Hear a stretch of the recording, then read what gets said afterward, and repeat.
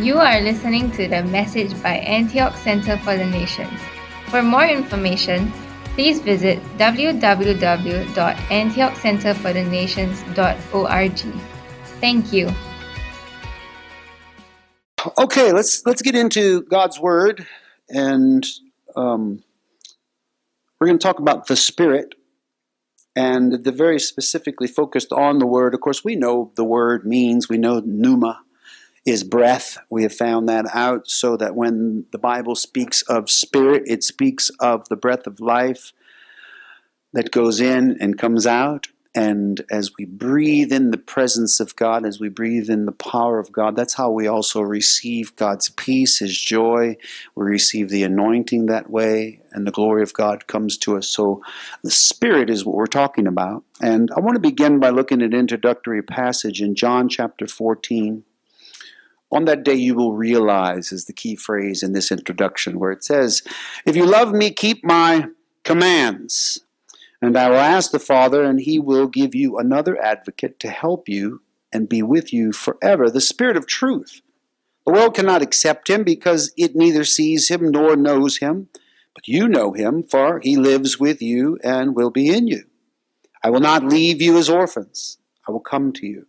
Before long, the world will not see me anymore, but you will see me because I live, you also will live. On that day, you will realize that I am in my Father, and that you are in me, and I am in you. Whoever has my commandments and keeps them is the one who loves me. The one who loves me will be loved by my Father, and I too will love them and show myself to them." So this passage, when we look at it, it's one of my favorite passages of Scripture. Actually, some of my favorite chapters are John 14, 15, and 16. Because of my deep love and concern for the Holy Spirit, there's so much described there. But we see this realization that we come into when we begin to understand the Spirit of the living God. On that day, you will realize. Which day is he talking about? Well, he's talking about the advent of the Holy Spirit, of course, in the second chapter of Acts, because after this, before it in other places, he says that he will go and he will send a helper to us. He will send the Holy Spirit, the Spirit of truth that comes. He speaks about it in other passages as well. It was a common subject that he kept bringing up because he wanted to make sure we didn't miss this. In fact, that's what he said. Look, don't do anything else, but go and wait for the promise of the Father. And that's what the disciples did. Basically, don't leave home without it. And that's the day that he's referring to. That the fulfillment of the Spirit upon us as humans took place the day of Pentecost. The glory of God came, at least with the Jewish church of the way. Later, really, we as Gentiles, unless you're a Jew here tonight, we had our Pentecost, our day of Pentecost, our Advent was really what happened in Cornelius' house, because that was the outpouring upon the Gentiles. But whatever the case, while Peter yet spoke the word, it says the Holy Spirit fell upon all of those that heard the word. They were baptized in the Spirit. They began to speak with new tongues. This is the day that it's talking about. And that's what Joel prophesied. This is that, spoken by the prophet Joel. So on that day, you realize that I am in my Father, and you are in me, and I am in you. So we see the amalgam of Father, Son, Spirit, and we get added to the mixture. In such a deep fellowship with Spirit that we become integral to God. God becomes integral to us, and we operate as Him. That's why we're called the body of Christ, because we are actually the nose and the ears and the eyes and the hands and the feet of Jesus. So whoever has my commands. And it's interesting to see that Jesus is speaking here about a life lived connected to Him spiritually. And he says, if you love me, keep my commands. And I will ask the Father, and He will give you another advocate, Parakletos, to help you.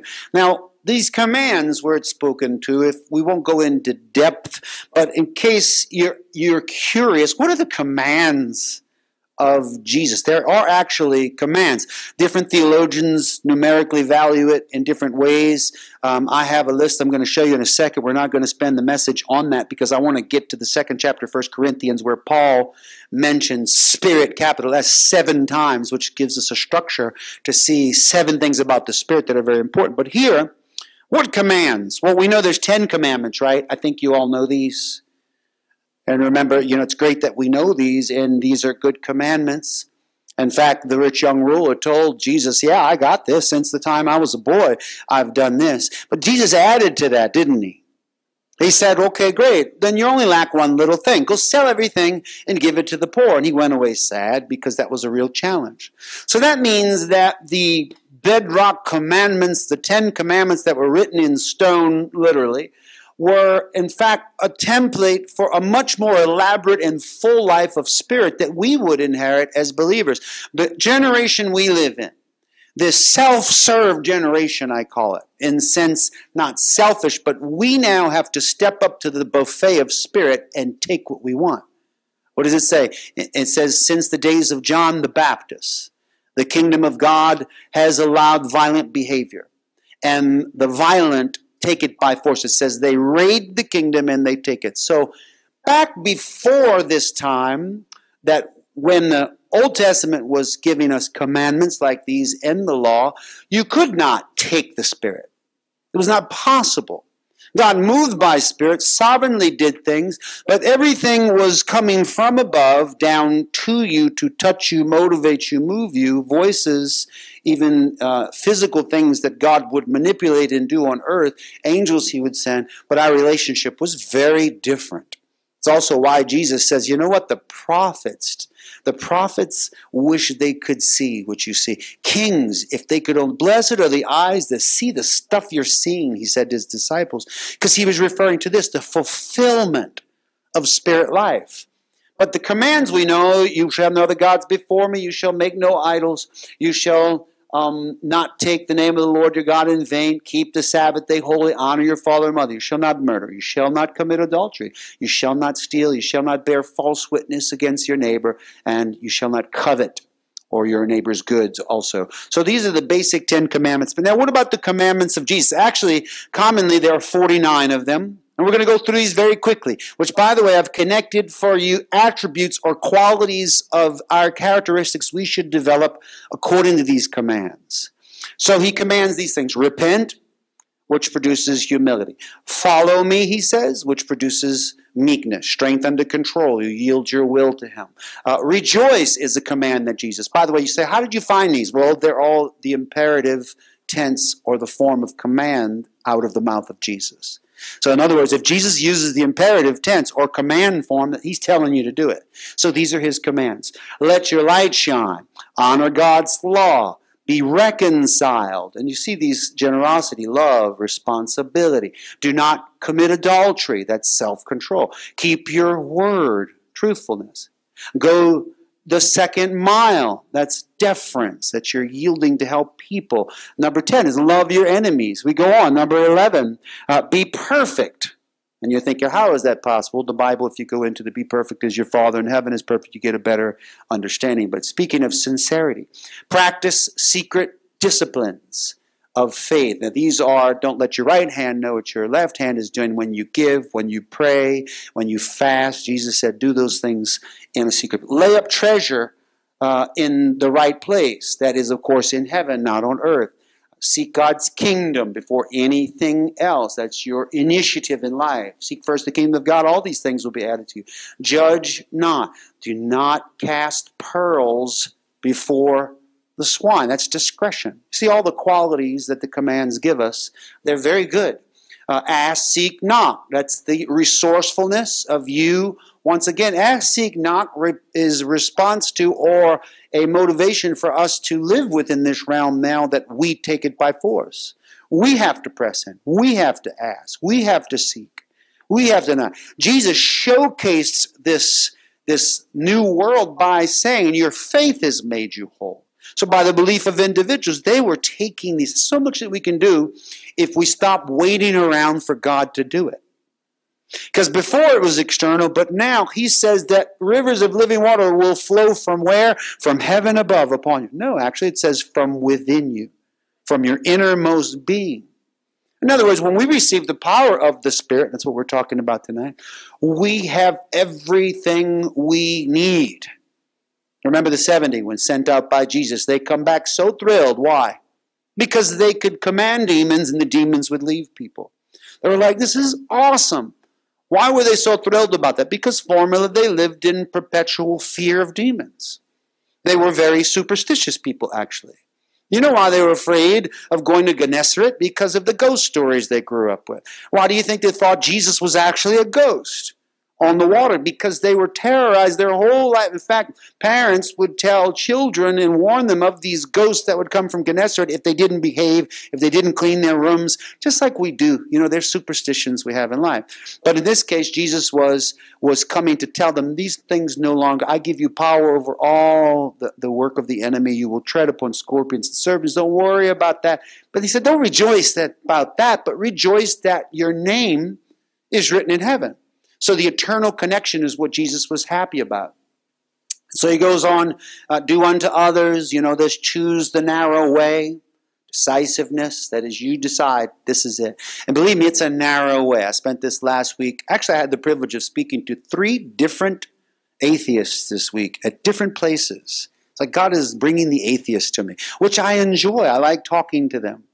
One had a clever question he had for me. He says, so you say I'm an atheist. Well, you too are an atheist. And I say, what do you mean?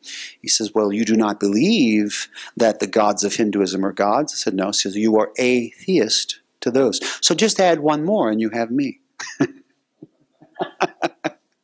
I thought, I like that answer. That's pretty cool. I like hanging out with these guys, because you can talk and hear and listen. And I think something happened to me when I went and visited Ravi Zacharias in Bali. It kind of jumped on me. So now God's bringing all these atheists to me and these people. And just, you have conversations, but just love people. Do unto others. Choose the narrow way. Beware of false prophets. It goes on. We'll go through these quickly. Pray for laborers. That's for the harvest. Where he says, pray to the Lord of the harvest, send forth laborers. Be wise as serpents, fear not. Hear God's voice, take my yoke, honor your parents. Beware of leaven, deny yourself, despise not little ones. Go to offenders, that is, looking for a way to make and reconcile. Beware of covetousness, forgive offenders, honor marriage, be a servant, be a house of prayer, ask in faith, bring in the poor, render to Caesar. What is Caesar's? Gratefulness, but also division of church and state. But anyway, love the Lord, love your neighbor, and then the last one's await my return. Take, eat, and drink, be born again, keep my commands, watch and pray, feed my sheep, baptize my disciples, receive God's power, make disciples. Now, how many of you, upon looking at all of the commands of Jesus, feel like, I'm doing pretty good? Don't you feel like you do most of these? If some of them make you feel guilty, look, I'm not here to preach that. That's between you and God. Just go and do differently. Find the things that you're not doing. I went through the list today, and actually a couple of them kind of touched me and said, well, I need to work on this a little and do this, so it's good. But we're not under covenant of law. But Jesus said, didn't he? If you keep my commands, then I will ask of the Father, and he will send an advocate or a helper to you. So the Holy Spirit, to begin with, if we're going to live in the Spirit and have the Spirit, we need to pretty much be doing what Jesus wants us to do. And what's the difference? We were talking about this in the Chinese church earlier, sheep and goats. What's the difference between the sheep and the goats? Well, goats are rebellious and sheep are obedient. And that's the difference. If we obey, we do the simple things he tells us to do, that in that day we will be accepted. And he will say, enter into the joy of the Lord, because when I was hungry, you fed me. When I was thirsty, you gave me something to drink. When I was naked, you clothed me. So all these commands we're looking at that Jesus gave us are easy to live, actually. And so we're walking in the Spirit of Christ when we do that. And actually, as we start off attempting to please our Father by obeying the teachings of Jesus or his commands, then he sends the Holy Spirit as a result. So the first thing to put the horse before the cart is we start obeying these commands. Start living a life according to Christ's teachings. That's building your house on the rock, not the sand. So then he says, okay, because they're doing that and they're trying, let's give them some help. Why? The Holy Spirit is called the helper, or the parakletos, the one called along your side to help you. So, as we start off doing this, he gives us the Holy Spirit to assist us in the process, and this is the principal function of the fellowship of the Holy Spirit. That's what Paul said, may the fellowship of the Holy Spirit be upon you. We know that word is koinonia, equal shares. So that is, be not yoked to this world, be yoked to him. Take my yoke upon you, meaning that you now are equally shared. Remember, a yoke of oxen would be 2 oxen with the branch or the wooden form structure that holds them together. So they work in unity. That's what we have with the Spirit. Very excited. Now in this message, as we go to 1 Corinthians chapter 2, we're going to see 7 things about the Spirit. And this is really simply derived from the fact that Paul mentions 7 times, capital S, Spirit, in this chapter. So it gives us a template. And there's a lot. This is probably my favorite chapter about the Holy Spirit and the Spirit's interactions in our life on a daily basis. We desperately need the Holy Spirit. How many of you would agree with that? I meet people all the time that decide that, we really don't believe in the baptism of the Holy Spirit. We don't believe in this. But I find that sometimes, theologically, they're a little confused. But in factual life, they do have the Holy Spirit sometimes. In other words, they're living by the Spirit in some capacities.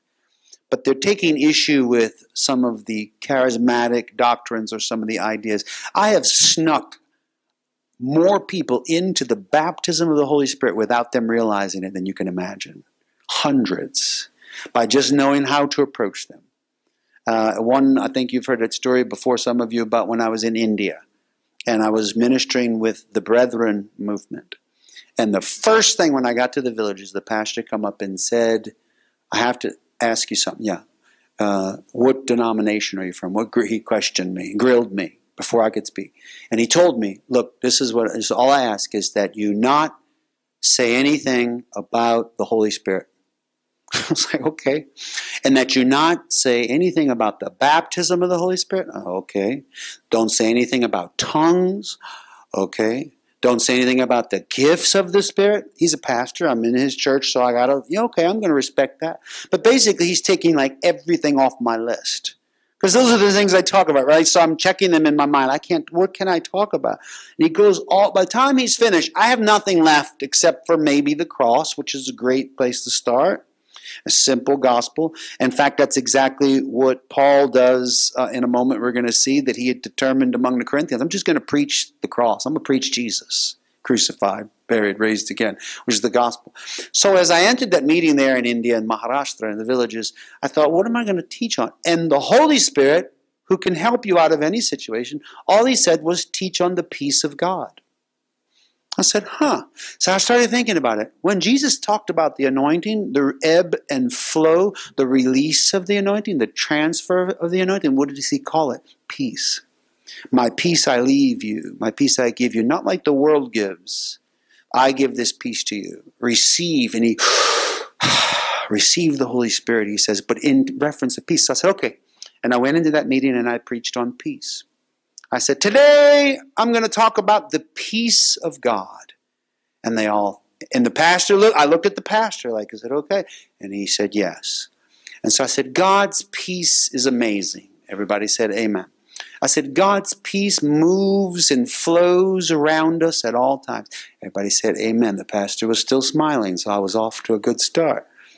And I just talked about the peace. Little by little, though, I started talking like this. And God wants to fill you with his peace. He wants to pour the peace of God down from the heavens upon you so that you be completely filled with the peace of God. God's peace will go into you and it will flow out of you. And it got richer and richer. And the people were getting excited. And the pastor started looking worried. But I was obeying exactly what he said. By the way, it's a true story. I have witnesses. And so I finally said, how many of you here today would like to receive the peace of God? And like every hand went up. So I look at the pastor and I say, Pastor, and I said it on the microphone. I said, Pastor, is it okay if I pray for them to receive the peace of God? How could he say no? God is so smart. The Holy Spirit is a genius. And he said, yes. And he looked reluctantly, he said it. And I said, right now, right where you are, raise your hands up toward heaven because the peace of God is coming down upon you. In the name of Jesus, receive the peace of God. And the Holy Spirit dropped like a bomb. Boom. 100 people lost balance, fell to the ground, screaming in tongues. I'm not kidding. So I turned to the pastor, and the pastor was horrified. Not my fault, though. I went over and stood next to the pastor. People rolling on the floor.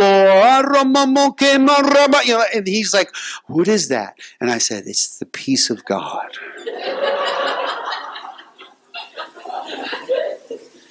I said, Pastor, would you also like to receive the peace of God? And bless his heart, he said, yes. Really amazing. So a rose by any other name would smell as sweet. Whatever it takes for you to be able to bring people into this wonderful relationship with God's presence. We're going to see 7 things about peace. Why don't we start with number 1? 1 Corinthians chapter 2, verse 1. And I, brethren, because this is the Spirit demonstrates to convince. Now we're looking at function of the Spirit, but also what we need to expect from the Spirit and live in the Spirit. And I, brethren, when I came to you, did not come with excellence of speech or of wisdom, declaring to you the testimony of God. For I determined to not know anything among you except Jesus Christ and Him crucified, which is the euangelion, the gospel. Very simple. That's our message we preach, that Jesus died, buried, rose again. I was with you in weakness, in fear, and much trembling. And my speech and my preaching were not with persuasive words of human wisdom, but in demonstration of the Spirit and of power. That your faith should not be in the wisdom of men, but in the power of God. Now, from the very beginning, we see here that the Holy Spirit is the manifested evidence of our message. One of the most important things about the Holy Spirit is that Jesus said, go and preach the gospel. I will work with you. Didn't he? Remember, it's a fellowship, koinonia. We do our part, God does his part. We preach the message, but then God stirs the hearts of the hearers.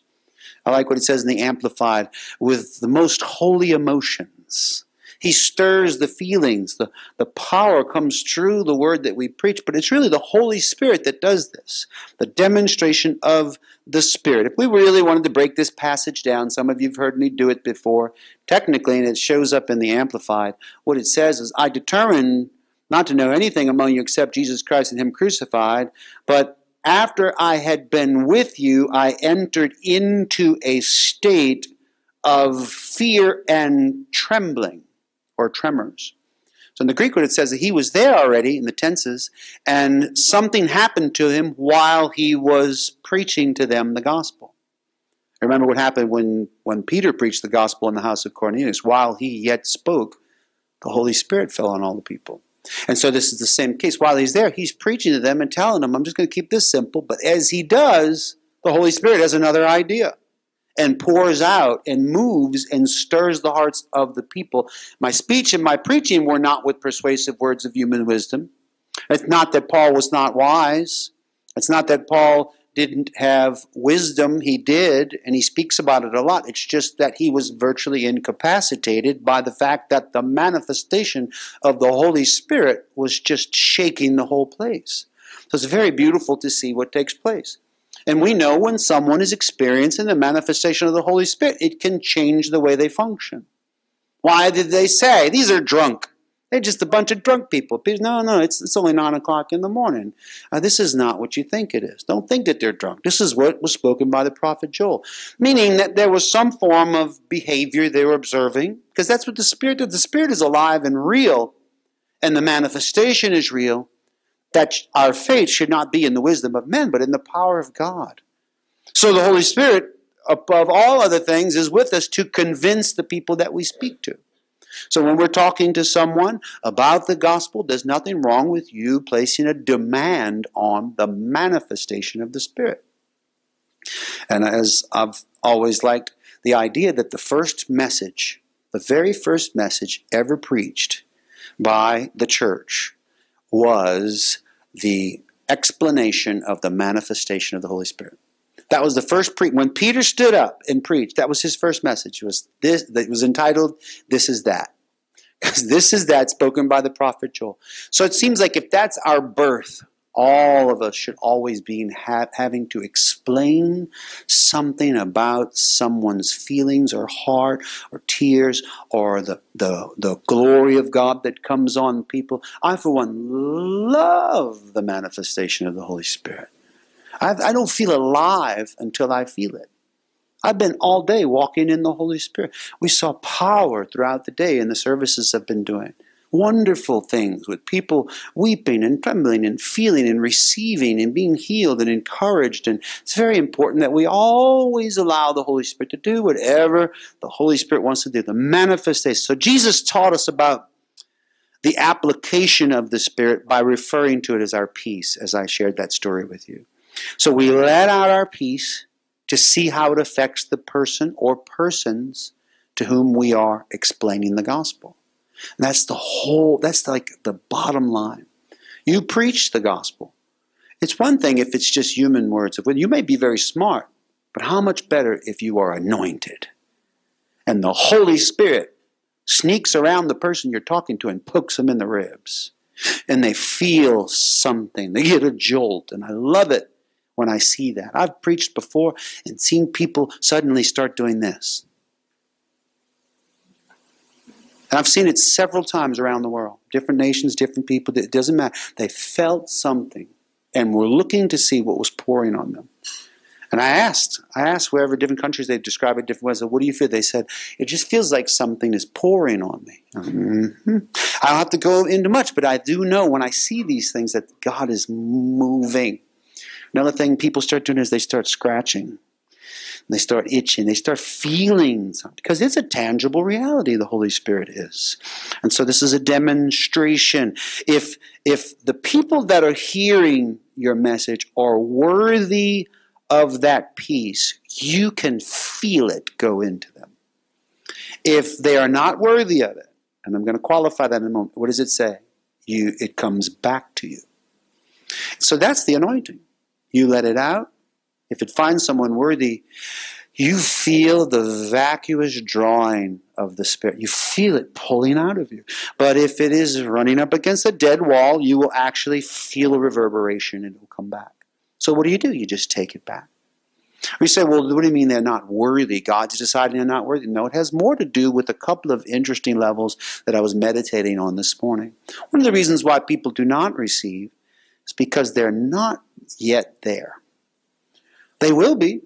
They may be. But I find that spirituality, and that's what the rest of this chapter is pretty much dedicated to, spirituality of a relationship with the Holy Spirit is incrementally and evolutionary in its happening. And you come into different levels and depths. And so you let it out. If it doesn't, that's fine. Now, sometimes if they reject the gospel entirely, you may have to shake the dust off your feet and so on. But a lot of times you're just kind of feeling out what is there. It's like fishing. You throw the fishing lure in the water and you just draw it through and see if something bites it. And that's how I feel every time I preach. I'm like throwing a lure out there and seeing who's going to bite it. And some bite and some don't. Now, this is what it means to operate in the anointing of the Spirit. I often demonstrate in accordance with what the Spirit initiates. In other words, I will not do anything until I see the Holy Spirit doing it. And the Holy Spirit's not doing it. Well, I may put a little pressure on the Holy Spirit. I may ask. I like what Smith Wigglesworth used to say, when the Spirit doesn't move, move the Spirit. Because we are in this generation now where we take it by force. You say, well, you can't make God move. Oh, yes, you can. I've done it thousands of times. I've been in rough areas with hard hearts and nobody wanted to hear it. And I just pushed and pushed and pushed. Part of this message was last night I had a dream. And in the dream I was standing and it looked like somewhat of a small coliseum. And there were bleacher type seats that went up high. And the lights were dimmed and it was dark. And I was on some type of stage. And I felt very nervous and afraid in my dream. But I just kept preaching. And I just kept preaching, and I got more and more confident. And finally, I was like at a fever pitch, screaming out the Word of God.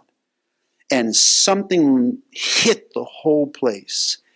And the strangest thing was all of them had handphones with red lights on them. Every person was shining red lights that looked like eyes at me. And in the dream, I turned to someone. I said, those are demons.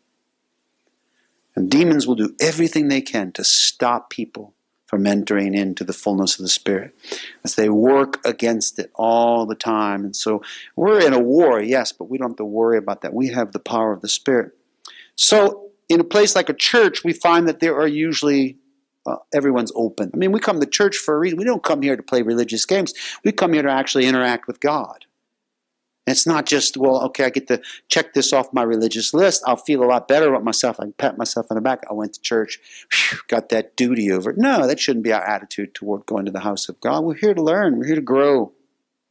That's primarily because we're here for that purpose, to receive. And there's an openness in churches. But the Holy Spirit doesn't just hang out in church.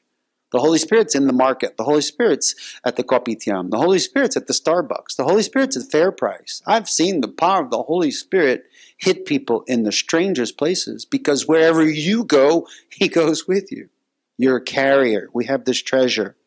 So this initial openness that everyone has sets the stage for us to accept revelation, spiritual influences that the Holy Spirit's imparting. Let's look at number 2. The Spirit reveals things prepared for us. And this is exciting to me.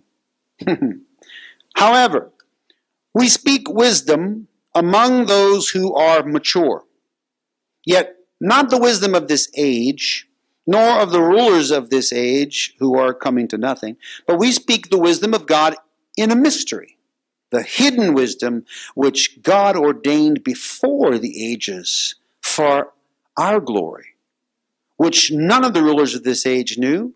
For had they known, they would not have crucified the Lord of glory. But it's written, eye has not seen, nor ear heard, nor have entered into the heart of man the things, everybody say the things which God has prepared for those who love Him. If you love Him, say amen.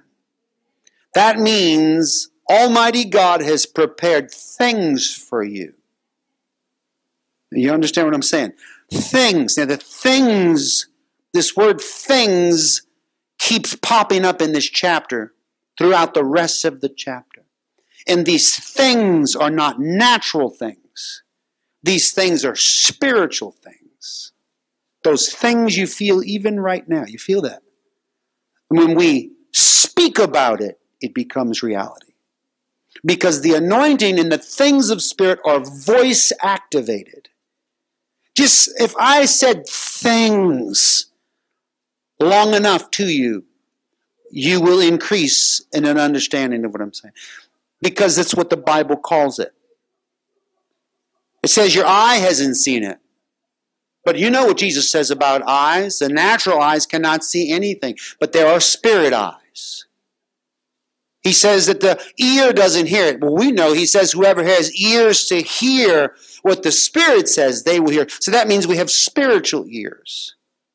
And that means our heart can be spiritually oriented or physically oriented. If it's spiritually oriented, we can receive these things because they had not entered into the heart. But now they can by this relationship because God has revealed them to us. How? Through His Spirit. That's so exciting to me. What's exciting is I know without a doubt, even though I've had a lot of wonderful experiences in the Holy Spirit, I have not yet received the sum total of things that He has for me. I like that it says, for our glory. Did you know that God wants to glorify you? What does that mean? Glorification simply means to endow you with heavenly glory, so that, like Moses, your face glows. That you have an impact. The anointing of God is upon you and comes out of you, resonates from every fiber of your being. Those things, and things, plural, are because there's so many different types of things. The gifts of the Spirit, the fruit of the Spirit, categorically. Revelations, dreams, visions, everything that has not its origins on an earthly plane. You can keep the stuff of the world. The rest of this chapter, in fact, is working hard to distinguish that there are two realms. Don't worry about the earthly realm. Worry about the realm of the Spirit, because that's where these things are coming from. Very important. The Spirit reveals things prepared for us. If God went out, let's see, like right now, my wife's back there making food. You can smell it. It smells great. She's a chef. She makes wonderful food. I'm already hungry. She's preparing things for us. You can smell it. Savory, wonderful spices, and I'm sure it'll be delicious. What if we just decided, no, we don't want those things. We're not going to eat what she's prepared. She might get her feelings hurt. Well, actually, she'll take it home and make me more fat with it. I'll have to eat it. And I will eat it because it's delicious. But we will partake in that because those things were prepared, especially for us. It's the same with God. How does he feel when his church does not accept the things he prepared for us? I want everything. And if since the days of John the Baptist it requires that we take it by force, well, move out of the way, because if you're in my way at the buffet, I'm going to shove you aside. You ever see the big uncle that sits there with the fork eating the prawns right off the buffet? I have actually seen that. I've literally had to push them aside.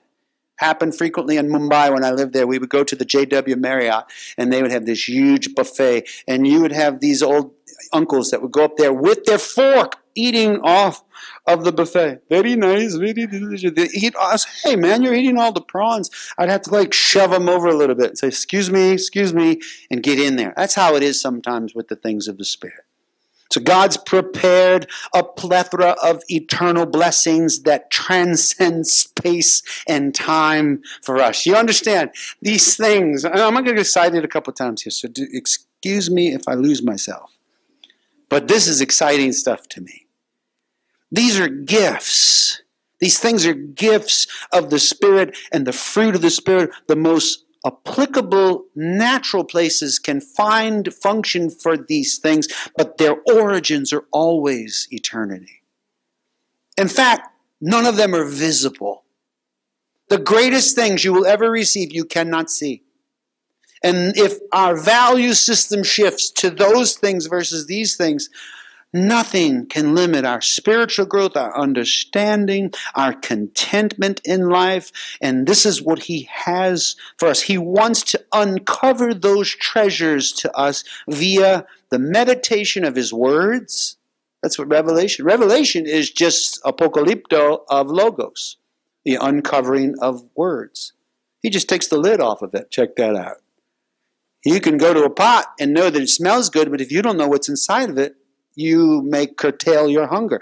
But if you uncover it, and you see it, that's different. I mean, have you ever not been hungry and you said, I'm not hungry, but then you saw it? It's the same with Revelation. There are things in the Word we've never seen that the Holy Spirit just can't wait to take the pot lid off and show us. And that's what he does. It's revealed by the Spirit. And the passage means that no natural eye can see it, but we can have spiritual eyes. Romans chapter 8, verse 14. Do I have it on the slides? I don't know. I'll just mention it. For those who are led by the Spirit of God are the children of God. The Spirit you receive does not make you slaves so that you will live in fear again. Rather, the Spirit you receive brought about your adoption to sonship. And by him we cry, what? Abba, Father. Right, we're crying out to God. The Spirit himself testifies with our spirit that we are God's children. Now, if we are children, then we are heirs. Heirs of God and co-heirs with Christ. If indeed we share in his sufferings, in order that we may also share in his glory. The things are our inheritance. And they are not things simply kept for eternity. They are things meant for us to enjoy right here on earth. And deep calls to deep. I don't know about you, but the Holy Spirit is whispering my name all the time. Stephen, come check this out. Always drawing me. I'll read passages. I'm a pastor. I have a lot of messages. Sometimes I preach 5-6 times in a day. I'm rushed, and I'll go through the scripture, and sometimes I feel like I'm cheating it. I just get through it, but then he says, no, you need to take a closer look. That's why commonly on Sunday morning, this morning I woke up at 2:15. It's crazy. Would you please let me sleep? He's like, no, Stephen, come see. I have some things things for you. And I go into the Word and it's alive, and I'm so glad I didn't go back to sleep. But we fight this flesh. The flesh is always telling us, don't. But there's so much, and I'm so glad deep is calling to deep. His Spirit with my spirit, bearing witness with one another. Sometimes they don't even let me be involved in the conversation. Have you ever had the Holy Spirit just take over your spirit? And actually, essentially, that's what you're doing when you speak in tongues. Your spirit's just having a ball with him because your spirit is a captive in a cage called you. It just wants to break free and do things, but it's living life. It's waiting. It has a calendar that counts backwards to your physical death, and it can't wait. Either that or the return of Christ. And it is fine-tuned to that moment. Our spirits leap. God has shown me my spirit, small s, a few times. He's nuts. He is a maniac. He's like constantly, Jesus! He's like those crazy fanatics that you see. He so stretches himself to reach. And it's my flesh that always says, calm down, Stephen. Calm down. I'm always shoving him back in the box. He wants to run and leap and scream. And sometimes we just got to let him out. He's like a happy dog. You ever see the dog and you get home, the dog wants to go out and it hears the keys or the chain. And that's how your spirit is so eager. And deep calls to deep. The Holy Spirit's calling. It's like, would you please let him come out and play? He wants us to become more spiritual so he can have that with us. Let me move on before I get lost. Number 3, the Spirit searches deep things of God. Now we're going into this deeper, no pun intended. 1 Corinthians 2:10. For the Spirit searches what things? All things. The deep things. Yes, the deep things of God. Now what caught my eye here this morning when I was reading this was it infers that there are depths of spiritual awareness. If there are deep things, and we know that some things are deep, then we can also realize that there are things that are shallow. Right? Those are the basic principles. Face value things we see in Scripture. Simple things, glorious things, wonderful eternal things. But if there is a depth, I want to go there. And the Holy Spirit is my key to doing that. Because He is the one that brings us to those deep things. He's the one that wants us to know it. This is the same as the depths of intelligence in natural parliaments or realms. There are some people smarter than us, honestly. You know, I meet people all the time. I love go talk to Michele and Andrea and go meet their friends. A lot of their friends are brilliant, highly educated people. I sometimes feel a little bit lost in the crowd, but I like being around educated people, intelligent people. Of all things, I have this meeting I do on Fridays with an atheist and a theologian, and they are both very smart, intelligent people. I love talking to them. So there are natural realms, natural depths. Right? I'm sure you've met people in your thought. Ravi Zacharias is one of those. I mean, his knowledge makes me feel like I know nothing. And I know a lot, but that's nothing compared to what some people know. Well, it's exactly the same in the Spirit. There are spiritual depths. And there are measures and standards that God keeps concerning our comprehension of spiritual knowledge.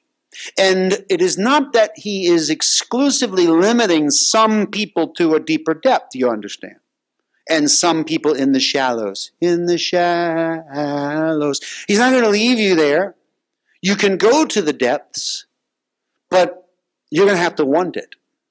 So it's there waiting for the one that asks and keeps on asking and so on and so forth. And that's where I actually wrote it in a note here. We seek and ask and knock on spiritual doors that lead to eternal values of awareness until those doors open. And that's the problem with a lot of us is that we don't knock long enough. We read a little bit and we quit. Sometimes you have to get up at 2:15 in the morning to knock long enough. Sometimes I stare at 2 verses on my computer screen for 3 hours and get nothing. But I know, it's like I feel there's something there. I just keep waiting and keep waiting. It's like looking at those 3D art pictures, you know, the ones where you have to look just right and you focus and then suddenly you see the dimensions come out. That's how I read my Bible. Because sometimes you don't see it, but the Holy Spirit wants to bring you there. Very exciting work that he does. This can only happen when we allow the Holy Spirit to take our hand and lead us there. No natural man can do that. And this is where it's difficult for me as a Bible teacher. I cannot bring people really into the depths of spirit. I can illustrate, I can demonstrate. I can be a tupos, as Peter calls us, an example to the flock. I can create an image. But if you don't go after it in this self-serve era of the church, then you will never make it. And it is somewhat by osmosis. You can sit in the anointing, marinating long enough that things start to get to you. But you have to want to even do that. And some people don't do that. Some people are oblivious or, in fact, closed. They will close their arms and just look, or they'll play Candy Crush or something, whatever. Check Facebook posts, whatever the case. So it is with the Spirit. We need to allow the Holy Spirit. Number 4, let's go into that before we run out of time. The Spirit knows the things of God. Now this seems infantile in statement, but it's true. But let me say what I mean. For what man knows the things of a man except the spirit of the man that is or which is in him? So if I took your spirit, imagine if I could take your spirit out. It's the analogy I use all the time. If I could take your spirit out and have a conversation with it, there's nothing I won't know about you. You think? Imagine if your spirit could talk to somebody about you. And in fact, there's things you as a natural, intelligent person do not know that your spirit knows motives and feelings and ideas and hidden things, suppressed traumatic experiences from you. It knows everything. It has all the dirt on you. And if I could somehow separate your spirit from you, there's nothing I cannot learn from you. If the CIA knew how to pull a spirit out and talk to it, it would do it. Just for intelligence gathering. It would find everything we need to know. That's what this means. For what man knows the things of a man except the spirit that's in him? Even so, no one knows the things of God except the Spirit of God, which is very exciting. Now we see an even greater understanding of why we so desperately need this relationship. Your relationship with him, there's nothing you cannot know about God. Just like if I took Nellie's spirit out, there's nothing I wouldn't know about Nellie or about Gideon or about Caleb. I know everything if I wanted to. And thank God that doesn't happen. I'm glad nobody can access my spirit and pull it out. There's things I don't want you to know. And I'm sure you have things you do not want me to know. But God's Spirit is not hiding anything. God's Spirit's just the opposite. He's like broken out and wants to expose all of God to you. He wants to tell you every little secret and every little thing. Not just what the Bible says, but even deeper than that. Explanations, things between the lines, what we call rhema, the revelation of the Word of God. Very important. For what man knows it, except even so, no one knows the things. So the concept of your spirit being the most informed part of you is the same with the Holy Spirit. If we can have a man's spirit, there's nothing we don't know. It's the same with the Holy Spirit. If we have the Spirit of the Lord in us, and we truly yield to him, we will gain understanding of his heart and ways, and subsequently change our behavior and perspectives of life to fit him. That's what it actually means to walk in the Spirit. Doesn't mean just like, hallelujah, praise the Lord, throw some terms around and act spiritual. It means you're actually walking in a capacity of understanding God in spirit in a depth that maybe no one else has. Or at least not everyone shares. Also, God wouldn't limit us and put us on levels and depths. Oh yeah, he had 70 and then he had 12 and the 12 were separate. And always said of them parenthetically, privately he said, to the 12. He also said to them, to you is made known the secrets of the kingdom. To them on the outside, it is not, which by the way, he made that in context to the 70 versus the 12, not the world. So why did the 12 in there? Well, for a number of reasons. They sought it, they followed. There were others that did not follow. I think truly the rich young ruler was supposed to be part of that crew, and he just couldn't do it. It's not everyone can. Number 5, The Spirit is from God and not of this world. Well, duh. Because we know the Spirit. No, but let me explain. Now we have received not the spirit of the world, but the Spirit who is from God, that we might know the things that have been freely given to us by God. This is referring to the things again. There are these things that He wants us to have. How will we know that? Well, you need to understand that the spirit of the world is not going to give it to you. The spirit of the world includes the spirit of wisdom of this world. You know there's a divergence between man's wisdom and God's wisdom. In fact, man's wisdom is called foolishness to God. But vice versa as well. The things of God are seemingly foolish to the people who do not know God. So it's all about our fellowship with Spirit. Now, we have received not the spirit of the world, but the Spirit who is from God, that we might know the things that have been freely given to us by God. Freely He's giving us these things, these abilities, these endowments, these anointings, these revelations, things that are coming down from above. Every good gift, every perfect gift comes from above, from the Father of lights, in whom is no variableness, neither shadow of turning. The Eternal One is giving us these things. Who's going to bring it to this? Who's going to show us? Well, the Spirit of God does, not the spirit of this world. So, really, the spirit of the world, I'm going to give a brief explanation of this. Theologically, I went through the whole thing, but let me just break it down for you quickly, and then we'll go on. The spirit of the world can be understood in one of three ways. In one interpretation, the spirit of the world is a demonic spirit, or perhaps Satan in particular.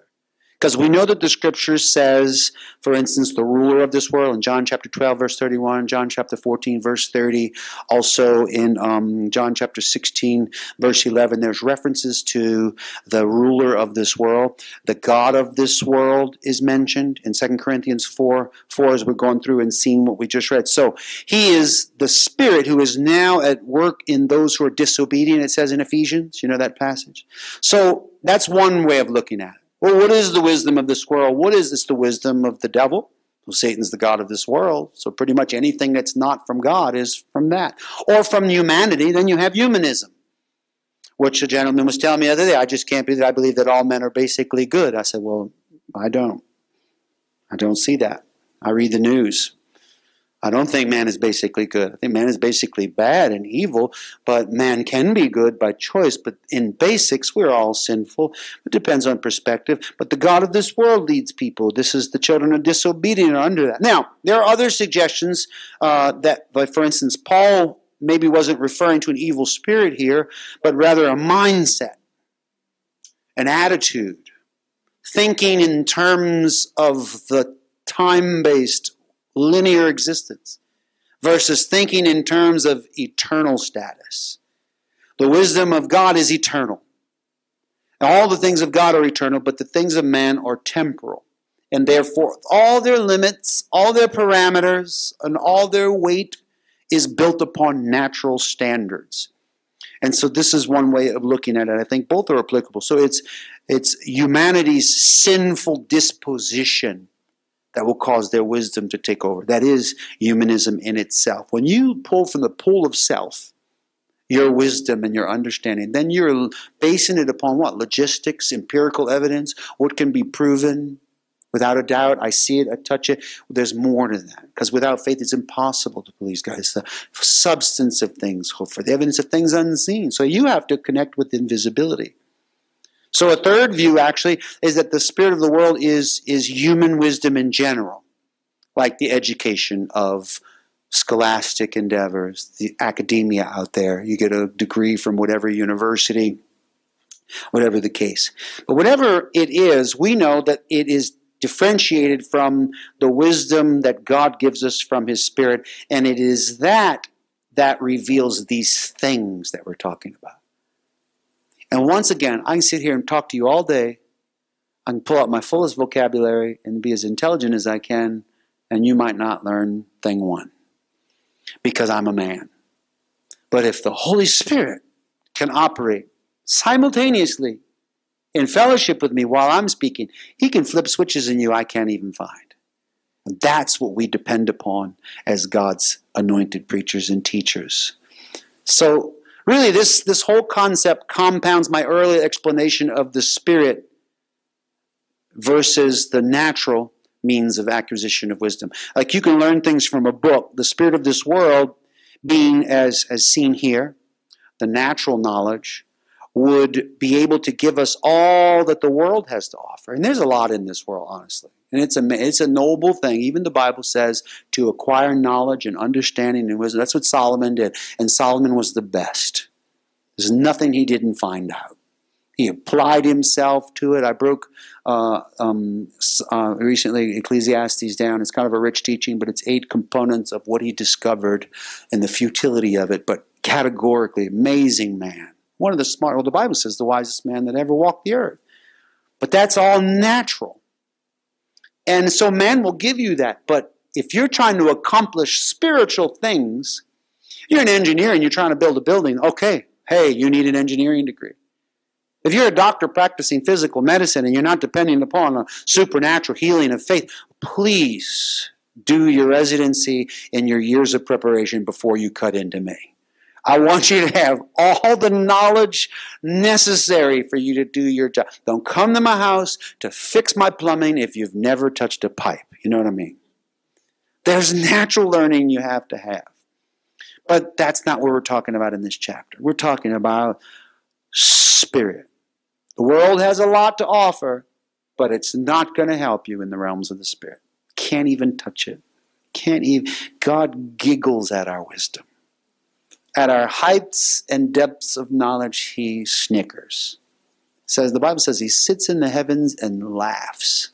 What are you laughing at? They think they're so smart. Because he knows so much. And all of his wisdom is celestial and surpasses time and space. Well, so how will we ever get to know that? That's what I'm trying to tell you.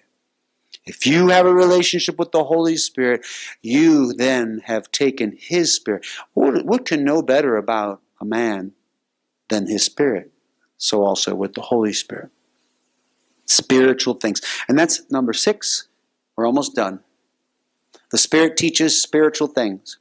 You know, when a Bible teacher says we're almost done, that means you probably have an hour left. No, I'm kidding. It won't be that long. We only have 2 points. I'm going to get this done in about 3 minutes and 16 seconds. Okay, so these things we also speak, not in words which man's wisdom teaches, but which the Holy Spirit teaches, comparing spiritual things with spirit. Now, this is exciting because this is what I've been rambling on all night about and what I've been doing. That the Holy Spirit can cause our earth words to speak things that will illuminate the spiritual things. That they are terms and references, but we are speaking about eternal things. Not in words which man's wisdom teaches us, but that means that the Holy Spirit can teach us wisdom from words. I mention again Ravi Zacharias. If he has one gift I can put my finger on, it's gainsay. He like Jesus had, like render unto Caesar what is Caesar's. He who has no sin cast the first stone. You know those fun phrase that shuts everything down. Ravi has that ability. Really amazing. I coveted it when I saw it. I was like, I want that gift. Because really, it's by force. I can take it. And maybe that's why now all the atheists are finding me. Whatever the case. The Spirit teaches spiritual things, and then we in turn do the same. So there are natural and there are spiritual things. The Spirit does not necessarily teach you the natural things. You can do that on your own. Why does the Holy Spirit have to teach you natural things when he gave you a brain?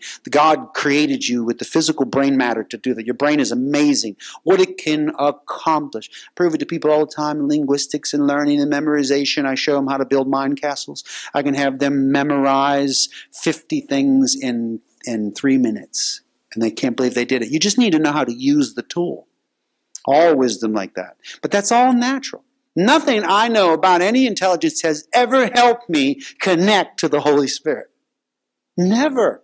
In fact, often has driven me further away. So there's a moment that I have to lay down the natural and Dr. Rodney Howard-Browne used to say it like this: get out of your head and get into your heart. Get out of your head, into your heart. He would do it hard. Out of your head, into your heart. Out of your head. And when he'd say it, we'd start laughing because we realize you're right. I have to stop thinking here. I have to start thinking with my cardia. The center of my being. where God dwells. When the Holy Spirit touches you, where do you feel it? Right there, from your innermost being. It's all right there in the center. And here Paul makes it clear that the Holy Spirit teaches not natural but spiritual concepts that can only analogously be mentioned or explained in natural terms, i.e. parables. That's what parables are. You can use this world to try to describe the spiritual things, which Jesus did. But he failed, because he would say, if I'm trying to explain to you natural things, spiritual things, true natural things, how will you understand if I just go into full spirit gear? If I start talking to you straight out, you're never going to understand what I'm saying. But his disciples were getting there, which means we can grow and learn. And I love speaking spiritual concepts and ideas. It says we also speak this wisdom, God's wisdom. Number 7, we finish with this one. The Spirit is supernaturally discerned, but the natural man does not receive the things of the Spirit of God. Now Paul's like angry. All right, look. I know it all I've said all the way up to here, down through the last 13 verses, but finally you need to get this. The natural man's just not going to get it. You cannot possibly receive the things, again, of the Spirit of God, for they are foolishness to him. Nor can he know them, because they are spiritually discerned. But he who is spiritual judges all things, yet he himself is rightly judged by no one. For who has known the mind of the Lord that he may instruct him? Well, we have the mind of Christ. That's probably the greatest part. If it sums it up, what is the advantage of this chapter? You have the mind of Christ. That's why when he says that, that's the end of the chapter. Can't say anymore. That's the cherry on top of the ice cream sundae.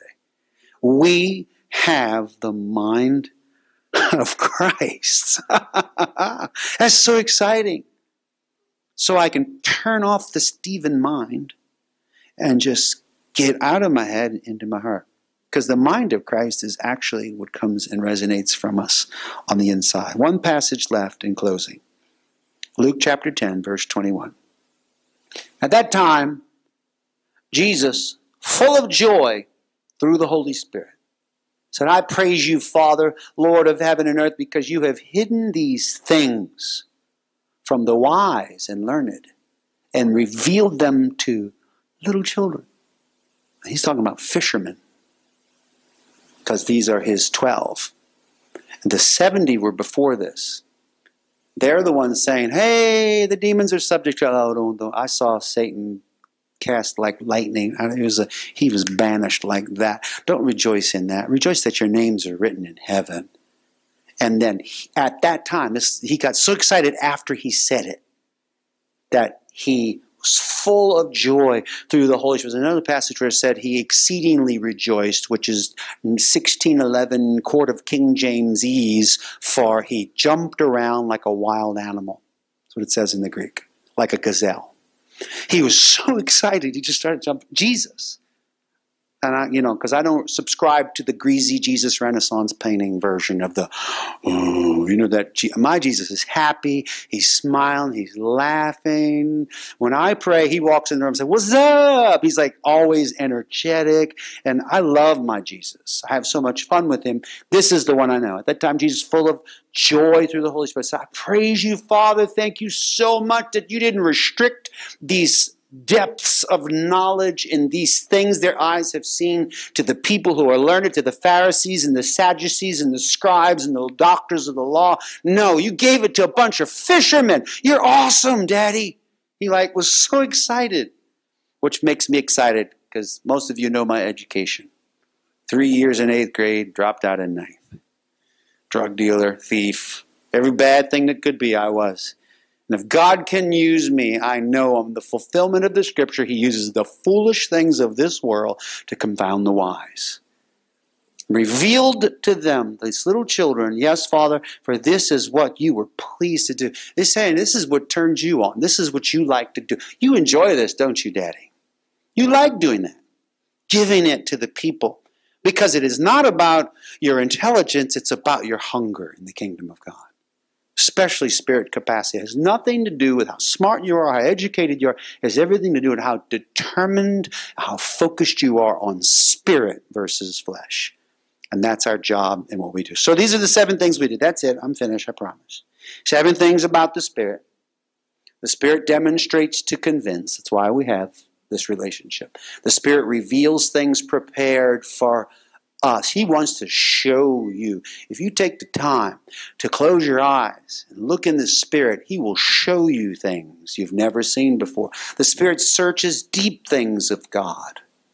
That means He wants to bring you to that place where there is a greater depth for you. The Spirit knows the things of God. Of course He does.